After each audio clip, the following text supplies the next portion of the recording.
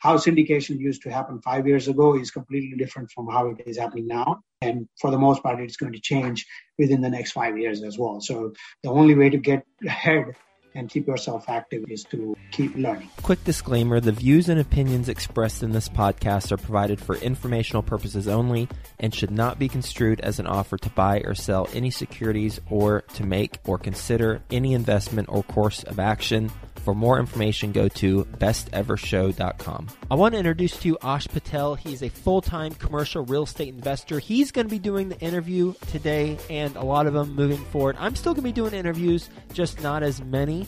And he is going to ask tough questions while still building rapport. That way it's not awkward. He's a good friend of mine. Join me in welcoming Ash Patel. Hello, best ever listeners. Welcome to the best real estate investing advice ever show. I'm Ash Patel, and I'm with today's guest, Yomesh Dhaliwala. Yomesh is joining us from Charlotte, North Carolina. He is a full-time IT executive aiming to go full-time into real estate. Yomesh is an owner, operator, syndicator, and passive investor in a number of deals, including a 100,000 square foot ground-up development storage facility. Yomesh, thank you for joining us, and how are you today? I'm doing very well, Ash. Thanks for having me on the show. It's our pleasure. Before we get started, can you give the best ever listeners a little bit more about your background and what you're focused on now? Absolutely. So thanks for that introduction. I do come from a very humble background back home in India. I come from a western state called Gujarat. I have same aspirations like any other immigrant in this country. So coming from a technology world, got myself into passive investing, right? I have been introduced with Constant Hustle from a long time. So I learned that way back home as well. So one of the things that I tried right after getting here in this country was get my hands on some individual townhomes and residential units. A fun fact, I actually invested in my first real estate passive income townhome while I was still living in the apartment. So that's how dedicated I was. So I wanted to make sure that I create a passive income stream that is someday going to replace everything that I'm doing from a technology. So that's where I am 16 years on and trying to still get out of there. I'm making slowly and gradual progress in there. But between then, I was back in 2006.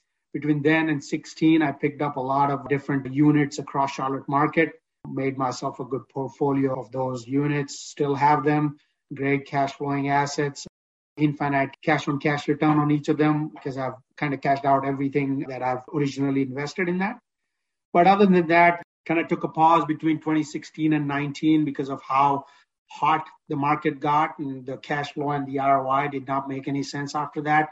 So I took a pause. And then in 2019 is when I was introduced to commercial real estate. And that's when I rolled up my sleeves, went in there head first, so to say. I went into being a limited partner in 3 deals, co-GP, built the right relationship, being a co-GP. And then earlier this year, started doing all soup to nuts deal within our team itself. So I've been over about 800 units that come close to about 50 to 80 million assets under management starting this year. So pretty excited. Yomesh, it sounds like you've had a lot of success in real estate, but you're trying to go full time into real estate. What's still keeping you in IT? Honestly, it's the relationship. I was in a management consulting, technology consulting role, traveling all across one of the big 4 companies. And then I wanted to focus on setting up my business. And that's when I reached out to my local contacts and got in touch with the leadership of the company that I'm working on right now. And then I was offered a position. There were a few apartments that I had to set up. So I'm still in the process of doing that. So it's just a mere relationship, right? At the end of the day, I value the relationship the most, whether it is commercial real estate, residential real estate, broker, syndicator, and same goes with the technology world. So this is a great relationship that I share with the senior management. So I'm going to do my part, slowly, gradually put the pieces back together. And then I've been fortunate to have a really good team on the commercial side as well, which is the business that I'm setting up with my partner and the remaining team of 8 people that we have. So I'm able to dedicate some time back to my 9 to 5, but eventually the goal is to get out of this as soon as I'm able to put the pieces together. Yomesh, you mentioned after that pause, you became a co-GP on a deal. Can you tell us about that deal and how you became a co-GP? Yeah, so just like most of the listeners, I started my journey on a learning side of it, right? So learning from the podcast like this, learning from several other podcasts, going to the conferences. This is before COVID, right? So right in 2019 is when I attended a couple of conferences. So built some right relationship, understood the deals from a passive investor standpoint. So this is where I evaluated a few operators that are there, syndicators that are there, and then eventually decided to understand the whole process from a passive investing standpoint, because eventually my goal was to become a syndicator, become an operator. So it's very important to see yourself from the investor's shoes and outside into a deal on what you would evaluate, how we would evaluate, and go about doing that. So that's where I became an LP to learn the game. Then I became a co-GP on 3 of the deals based on the contacts that I made as part of those conferences and relationship and networking. I found out the right operators and built those contacts and became GP. So this is co-GP, is where I dedicated my time as a capital raiser or boots on the ground, different functions across when it comes to the operator or syndicator side of the world, right? When you go on the other side, become a GP. So out of those roles, I volunteered myself to a couple of them by pro bono basis just to understand the game and understand what lies ahead, being a full-time syndicator, being a full-time operator. So that's how I forged those relationships and became a co-GP and got into several roles, being boots on the ground on a Lafayette property that I have. It's a 128-unit Class B property. Then capital raiser for a 208 unit in Tulsa, Oklahoma. That's doing fabulous. Last time, it's just over a year that we have acquired that property. Then we started going into more soup to nuts now that we saw the things that are behind the curtains kind of a thing, and then started to kind of build everything in-house, put the team together, and then started taking soup to nuts deals. Okay, so you became a co-GP on one deal by raising capital for that deal. What were the benefits of being a co-GP? Did you put any of your own money into the deal? Absolutely. That's the first question that typically, until this day, anybody in my family and friends network asks me, right? Would you put your own money in? And that is the reason why I mentioned about the LP side, right? Where you need to start seeing the things from the other side of the table.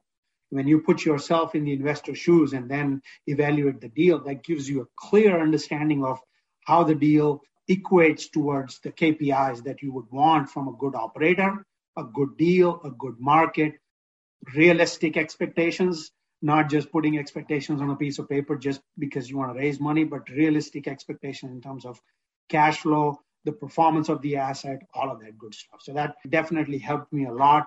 And not only I put my own money, but I also got my family and friends and brought their money as capital raiser as well.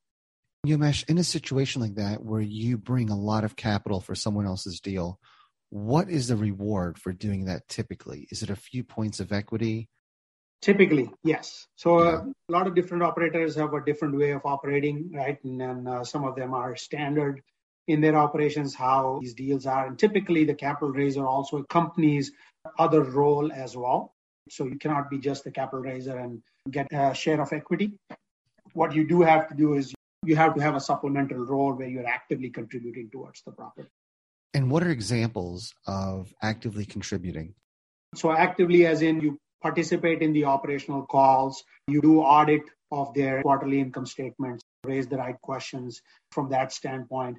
Basically, keeping your investors' interest in mind, evaluate the performance of the property, right? Whether it is from a performance of property management company, the operator themselves, how the capital is spent, right? You could just take the entire CapEx and spend it in 6 months versus have a nice plan where you can dedicate and put the budget in place so that you have a proper execution of the CapEx plan.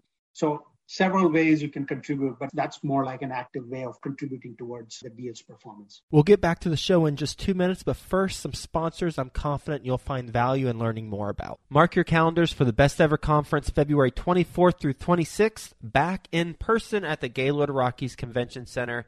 Join the experienced community and phenomenal speakers for a weekend of learning the best commercial real estate strategies, building relationships, and quite frankly, having a lot of fun. As a bonus, once you purchase your ticket, you are put into a mini mastermind group to start making connections with other commercial real estate investors immediately, Get the lowest prices right now at besteverconference.com. That's besteverconference.com. If you're not sure where to start investing or need help taking the next step, mentorship and coaching is one of the best ways to get going. Think Multifamily is a leading apartment acquisition and education company who provides true one-on-one coaching to help you invest for your family's future. Their servant leadership approach will guide you to successfully scale your real estate business or assist you to diversify your investments in multifamily. Go to thinkmultifamily.com/coaching to learn how they help working professionals just like you transform their future through partnering and community. In fact, the majority of real estate investors who partner with Think Multifamily get involved in a general partnership within 6 months. thinkmultifamily.com/coaching highlights the partnerships, joint ventures, and resources all available through the coaching program. Go to thinkmultifamily.com/coaching to learn how to become a member and get involved. Do you have to be an active contributor to satisfy SEC laws? Exactly. That is one of the reasons that we cannot have from a capital raiser perspective. SEC does not allow being just a capital raiser and part of the deal to get an equity. So you have to have an active role, which is what I explained. Yep. Got it. And on your second deal, you were boots on the ground for the operator. Let's hear that story. Yeah. So boots on the ground, there is a specific set of activities that we have to do, including getting to the property every couple of months. There's a huge checklist of items that we go through, assessing the current work that's happening, the upkeep of the property, how is the property management staff on the presence of it when you walk into the office. And most of the times we keep all of these visits as unannounced. So we want to have that surprise factor to be in play there and work it out accordingly. But yeah, all the salient features, if there are any additions to the property, any rehab being done, how that is performed, the quality of the work, exterior, interior, quality of the property management, the overall performance of the property, that you can put it into a 3-page checklist and kind of walk through with the operations team once we're done. Was the syndicator out of state on this deal? The syndicator is out of state, yes. Okay. So you were essentially the eyes and ears, boots on the ground for this deal. What sort of issues did you run into? We typically had, like every other operator in the last 6 months, we had labor issues and material issues. From the last 1 year is what we have seen quite often. There has been some mitigations where the operator has been able to get some crews from out of state and perform some of the work. But then we are at the mercy of some of the materials that would come out from a shipment standpoint. So we had to delay.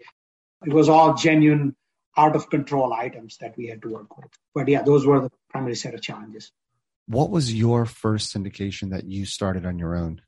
So earlier this year, March 31st, 2021, when we closed on our 246 units in Winston-Salem, North Carolina. That was our first soup to nuts deal.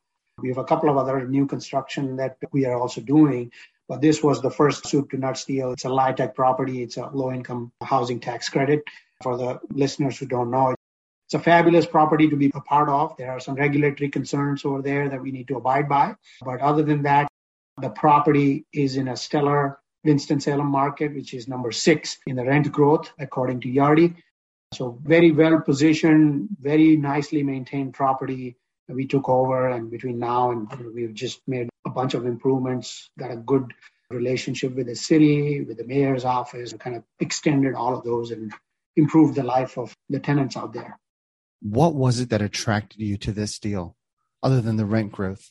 So one was the market itself, right? Winston-Salem market is, like I said, number 6 in the country, but it's right in our backyard, right? So our main focus area, the target markets that we have, predominantly Carolinas, Georgia, where we look for property across the Sun Belt, but barbecue in our backyard is much better than anywhere else. And we could have better control. We can economies of scale, work with the property management company to put in the right KPIs and manage them very closely. It is just an hour away from where I live. So I take my car and just go out there and take a tour of the property any day I want. And that has helped optimize a bunch of things. The more you are at the property, the better you can make as an owner. So a lot of those changes have come across in this property and we have improved. We had a good CapEx amount introduced in there, good rehab happening at the property. So all of that have been firsthand monitored by the operator itself. So it's been a satisfying experience to see how that property has come about and going through the transition. So it's a satisfying experience. What was the purchase price and the capital raise on this deal? So the purchase price was $11 million and the capital raise was somewhere around $4 million. Why so high on the capital raise? We got the CapEx included as well on some of the capital raise, which was an LTV side of the loan versus LTC. So we had to raise a little bit extra to suffice on the CapEx side. And what's the anticipated return for investors? The anticipated returns are over 25 to 30%. We're fairly confident. Like I said, it's a LIHTC property, but the rents, according to the LIHTC limit versus what they were charged, there was at least a $400 difference between what we can charge versus what was charged. So it was right off the bat, we could make the changes and increase the rents, which we have accomplished to a certain extent within the last 6 months. But yeah, like I said, it's a compliance process. We have to abide by a certain paperwork and all of that. So it's a little bit of a learning curve. But when you master that game, it's a fabulous property to invest in. And the per door pricing, and then given how the market is progressing, the returns, we're looking at least 2x returns for our investors. Yomesh, low-income housing tax credits, is that similar to Section 8? Yeah, pretty similar, but then there are further restrictions where you have to go by the minimum income level that has been designated for that property. So, okay, and your value-add approach for this is, I'm going to guess if you put a dishwasher, washer, dryer, you get to charge an increase in rent? Yes and no. So depending on the utility allowance, we can charge, but then there are certain rent limits that we have. Even without adding any of those, if we just do a rehab of the interior, like the regular flooring, kitchen, and all of that, we could just bump up the rates. So what are other things that they look for that they reward you in terms of increased rent? Community in general, right? So bringing in some of the community features. So this property already has a community center. Kids come in for education, after school education, all of that is free. The meals come in free. All of that is already established in that community. But what we had to do was add some amenities to the community. So maybe a gathering space like a patio or a gazebo, add more grilling stations, picnic stations, and then we work closely with the city. The name of the game over there is improve the quality of life. And at the end of the day, one way of that is improving from a rehab and how that has been done, all the exterior CapEx and all the amenities that we could add, which is going to improve. And then lastly is the security, right? Some of those low-income housing, there is a myth that they are not secure, but obviously we need to do our part to make sure that we have the right, let's say, security equipment installed across the community so that we can deter all of that ongoing stuff that's happened. And have you dealt with any pushback from increasing the rents? No, the rules are pretty clear from a housing authority perspective. There is a rent limit that you cannot hit. Anything below that is fair game. So obviously we're not there to just going in day one and just bumping up the rents by $400. We don't want to do that. So that's why our business plan has a 3 to 5 year plan where we gradually increase the rents, not just one off. But yeah, as long as you're able to comply to everything that the housing authority has, you're free to increase the rents. What kind of debt did you put on this? It was a bridge loan that we had to take. Yeah. How long is that bridge loan good for? 7 years. Would your intention be to refinance prior to that and pay back the investors? Yep, exactly. That is the plan. So we are right now at a 3 years plan to refi and get the money back to investors. So we're right around 86% occupancy. So we got a bunch of applications approved yesterday. So we're going to be hitting over 90% soon. So our goal is that within a year, if we are able to get the property to 93% occupied, we kind of go to the agency loan and kind of refi and move from the bridge loan. Yeah, so $11 million. This was a large project that you undertook. What was your biggest challenge in getting this deal done? The biggest challenge is red tape around LIHTC, right? So LIHTC is LIHTC, right? So on the face of it, it looks daunting, but then now that I've operated the property for 6, 7, 8 months, I feel like as long as you're able to put all your ducks in a row, you can successfully operate that. So the compliance is the number one thing. Number two is the property management, right? So you need to have the right relationship within the city. You need to have the right combination of resources who are ready to work from a property management standpoint, right? These are low-income housing, so not the best of the tenants, but then you need to have the right caliber to handle the tenants when it comes to low-income housing. Nothing out of the ordinary, but it requires that street-level smartness and a tact to handle those tenants. So any property management who is proficient in that level of management is preferred. So I think we got lucky on both the sides and we can hit the ground running after takeover. What was your biggest challenge in raising the $4 million?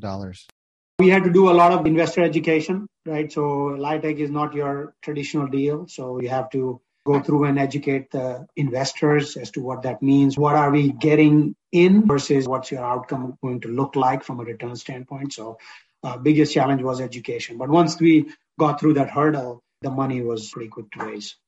What advice would you give a new syndicator raising money for the first time?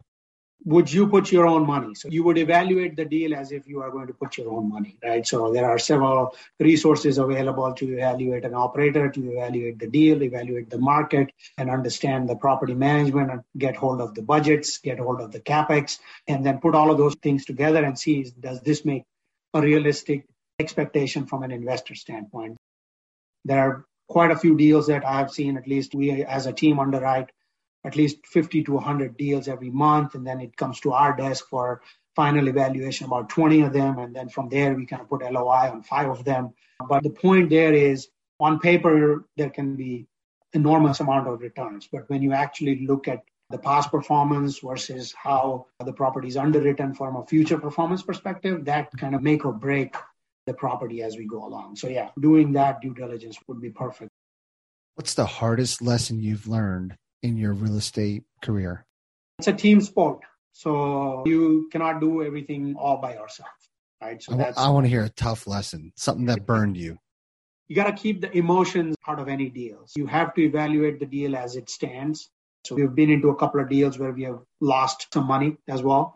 So we've lost our EMD, we've lost a few deposits that we had put it from a due diligence fee perspective. So at the end of the day, it's not just the money that goes into a failed deal, right? A failed deal means that you get a lot of lessons, what not to do in the next future deal. So we had a couple of deals of our share.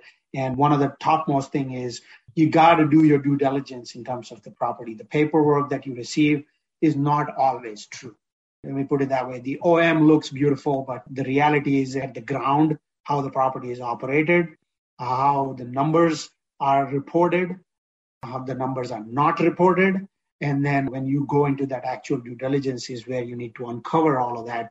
A simple example I give is you can make a $50,000 mistake while you are in the due diligence period, or you can make a $5 million mistake after you take over the property. So it's better to make a $50,000 mistake and get out of the deal, and not to do a good deal with bad people, but also not to do a bad deal with good people, right? So it's worked both the ways. You kind of balance it out in such a way that you have your right due diligence in place and you don't work with the bad operators, as well as you don't find a bad deal and put all your good investors in that deal. So that'll work both ways. Yeah, that's a great lesson. I think what happens is when you are chasing the deal, you want it at all costs. You kind of have blinders on. Once you get it under contract, it's even more of a win. Now you want to find a way to take it down, and you're just hyper focused on getting the deal done. And it's easy to overlook a lot of things that from an outside perspective would be easy to see, but you're just chasing that closing. We'll get back to the show in just 2 minutes, but first, some sponsors I'm confident you'll find value in learning more about. Let me ask you a question. Do you want to start your own syndication business, or maybe you've tried, but you've been unable to get your first apartment deal? Well, it's hard. I know firsthand getting started in syndication is not easy. So have you considered working with a mentor? Imagine working one-on-one with a full-time syndicator who can help you do your first apartment building deal faster, help you avoid big mistakes, and scale your portfolio. If you feel like I'm speaking to you right now, then I want you to check out the mentoring program from my friend Michael Blanc, who specializes in helping people get started with apartment buildings. I've known Michael for many years now, and he genuinely wants to help people become financially free. He developed a proven system and has helped hundreds of people do their first apartment building deal. I know he can help you as well. To find out more, text the word Joe, J-O-E, to 66866. I know Michael's going to take care of you. Go ahead and text the word Joe, J-O-E, to 66866. Do it right now while it's fresh on your mind, and let's get you started with your own apartment syndication business. Here's a problem you're probably not solving for right now. Have you ever had a tenant squat inside your rental and refuse to pay rent? Or are you worried about renting to a serial rent dodger? You've probably used a credit report for tenant screening before, but what if I told you you're missing out on info you need to properly verify prospective tenants? That's a problem, and the solution is Rentify. Rentify provides a summary of a prospective tenant's financial information using bank-verified transactional data you can't get from a credit check. This includes monthly income, payroll, past rent payments, and identity verification. Rentify's reports also highlight non-sufficient funds, overdraft history, and missed rent payments. It's all available at www.trustrentify.com. The best part is Rentify's financial reports instantly verify the full financial picture of a tenant within minutes, so you will no longer have to waste hours or even days verifying their information manually. And you can eliminate the risk of being duped by fraudulent documents and losing thousands of dollars getting unreliable tenants evicted. Visit trustrentify.com and use the promo code FAIRLESS for 25% off your first report package. That's trustrentify.com. Put in the promo code FAIRLESS, FAIRLESS, for 25% off your first report package. What was the deal where you lost your earnest money deposit? We had a couple of them. One of them, we did not lose it, but we were very close to evaluating the property. It was another 205 units in Winston-Salem, where the paperwork or the P&Ls and everything was a little bit on the other side. So we kind of had to go through a fine-tooth comb to kind of uncover all of those information. It could be more than one ways where the numbers are hiding within the P&L. So it's important to understand and kind of uncover those details. That was one of them. And then we had another deal, 100 plus units in Dallas, which is where we lost some portion of our EMD. It was a good lesson. One of the things that came out of that was permitting with the city. Not many people would look at violations and permitting, open permits and violations within the city, but that's another way to look at it. If the property owner or the property has been called out and have a bunch of open violations, open permits, and they are promising to do all of that closed before the closing, but that, once you go under contract, there's no guarantee of getting all of that. So you got to take real good look at all of those before money goes hard. Yeah, very important to have that on your due diligence list. What time frame do you typically allow for due diligence before your money goes hard? We typically have our deal 30-30-30. So we have a 30-day due diligence, 30-day for closing, and then a 30-day extension on unforeseen circumstances. We have implemented another version of it where we are getting an early access. So it kind of works as a win-win situation with the sellers as well, where we get access to the property financial, physical access to the property, walking all the units. So it's like a mini due diligence over a period of 7 days while we write the contract. So that's one way of handling like an early access where we get access to the property. Before we even get under contract, if ratifying the contract, we have our eyes on the property, we have our eyes on the financials, we have our eyes on the units itself by doing a unit walk. We have a tentative budget in mind in order to fix all of that. So that has been very rewarding. So we're slowly shifting from a 30-30-30 to a 7-day early access with a 21-day due diligence after that, and then kind of break it down into to that aspect. That's an interesting approach. Have you found that a lot of sellers don't want to disclose financials unless it's under contract?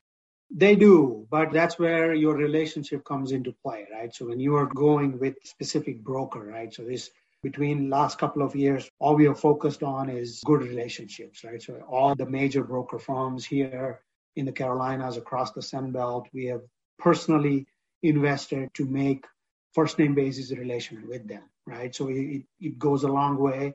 And when the broker speaks about the buyer to the seller, it goes a long way. And that's where you kind of build a reputation where when you come up with that proposal, the seller is actually willing to appreciate and say that, hey, these guys, they have a different process, but they are doing the right thing and they would abide by it.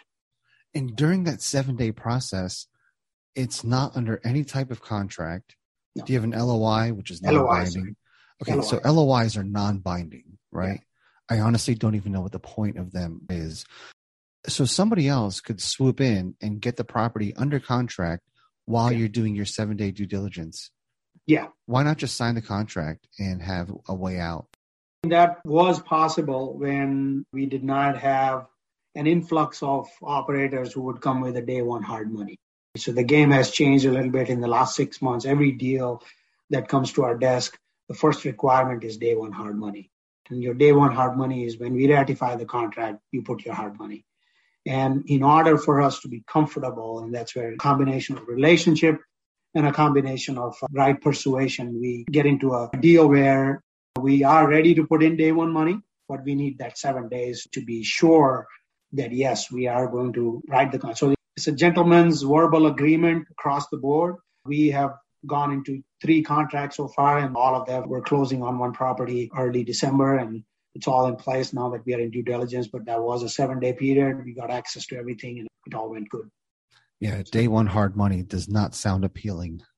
That's a tough one. Yomesh, what is your best real estate investing advice ever? Keep learning. As the saying goes, more than one way to skin a cat, but there's more than one way syndications are done, right? Syndications, there are several roles, responsibilities where you can bring your value, right? So that would mean that you can be a capital raiser, you can be a boots on the ground, you can be an operator, anything that fits you well. So how would you know all of that? Is by learning. So listen to podcasts like this, listen to YouTube channels, podcasts, attend conferences, get into a mentorship program, learn about all. Continuous learning is the way to do it.